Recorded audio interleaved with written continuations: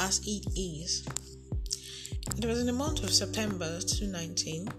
I had gone to support a friend at the cake exhibition and competition.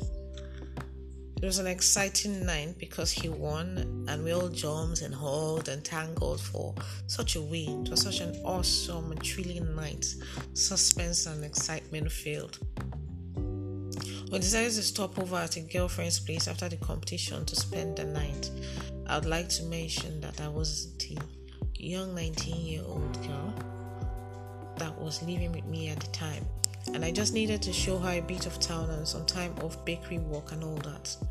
We had gotten into a taxi the next morning quite early, headed straight for the office.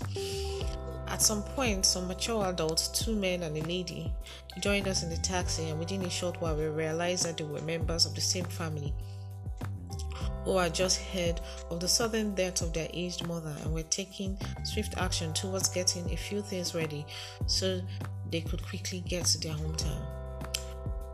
She began to talk of how the previous night had been so long she had barely slept because of the sorrow. I make we stop for the bank where they Choba Junction now, so that we'll fit enter motor. They go village from there at once, she told her people. Now, who would have guessed what the next few minutes would be like? Her phone rang. She spoke for barely 2 minutes and seemed quite surprised.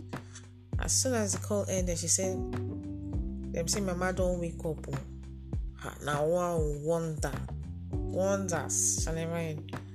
The others looked in shock. "Wake up, Asa." She started laughing. This woman. Me wey no sleep yesterday, then they console me. I don't call my pastor, call everybody finish. Then they console me as I cry. I and my girl just listen in astonishment. Such an incredible story. The driver at this point joined in the conversation. The lady went on to say that this was the second time her mother had been certified dead, and she eventually woke up a day or more later. Now, wow, how we want to do this kind of waka? She asked her cousin, from what I inferred.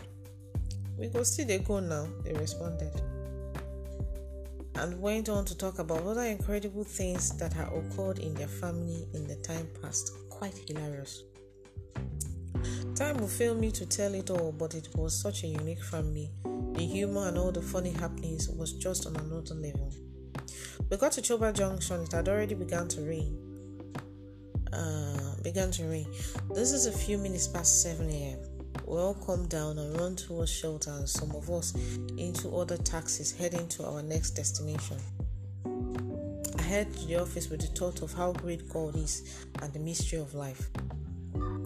Shortly after, I noticed the manager of the office building at my door. He didn't look too friendly. So, well, here's my life before me and my reality after having the privilege peeking into the life of others. It is more than clear that we must appreciate the variety of this life. I was quickly jolted into my reality and my consistent struggles. It was sorted for the moment.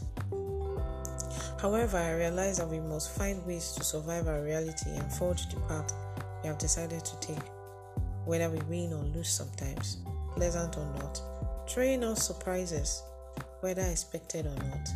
It is life as it is. I am Akbawe Dono, Blue Cakes Nigeria, a seasoned cake maker, an extraordinary tutor, storyteller, your amiable host,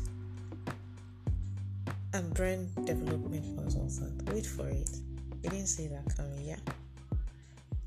So please, do also send in your responses. Send me a voice note, and then you can mail me personally at idonoakware@gmail.com. If you have something to talk about and you want to, seek guidance on anything, I'm looking forward to hearing from you. Thank you.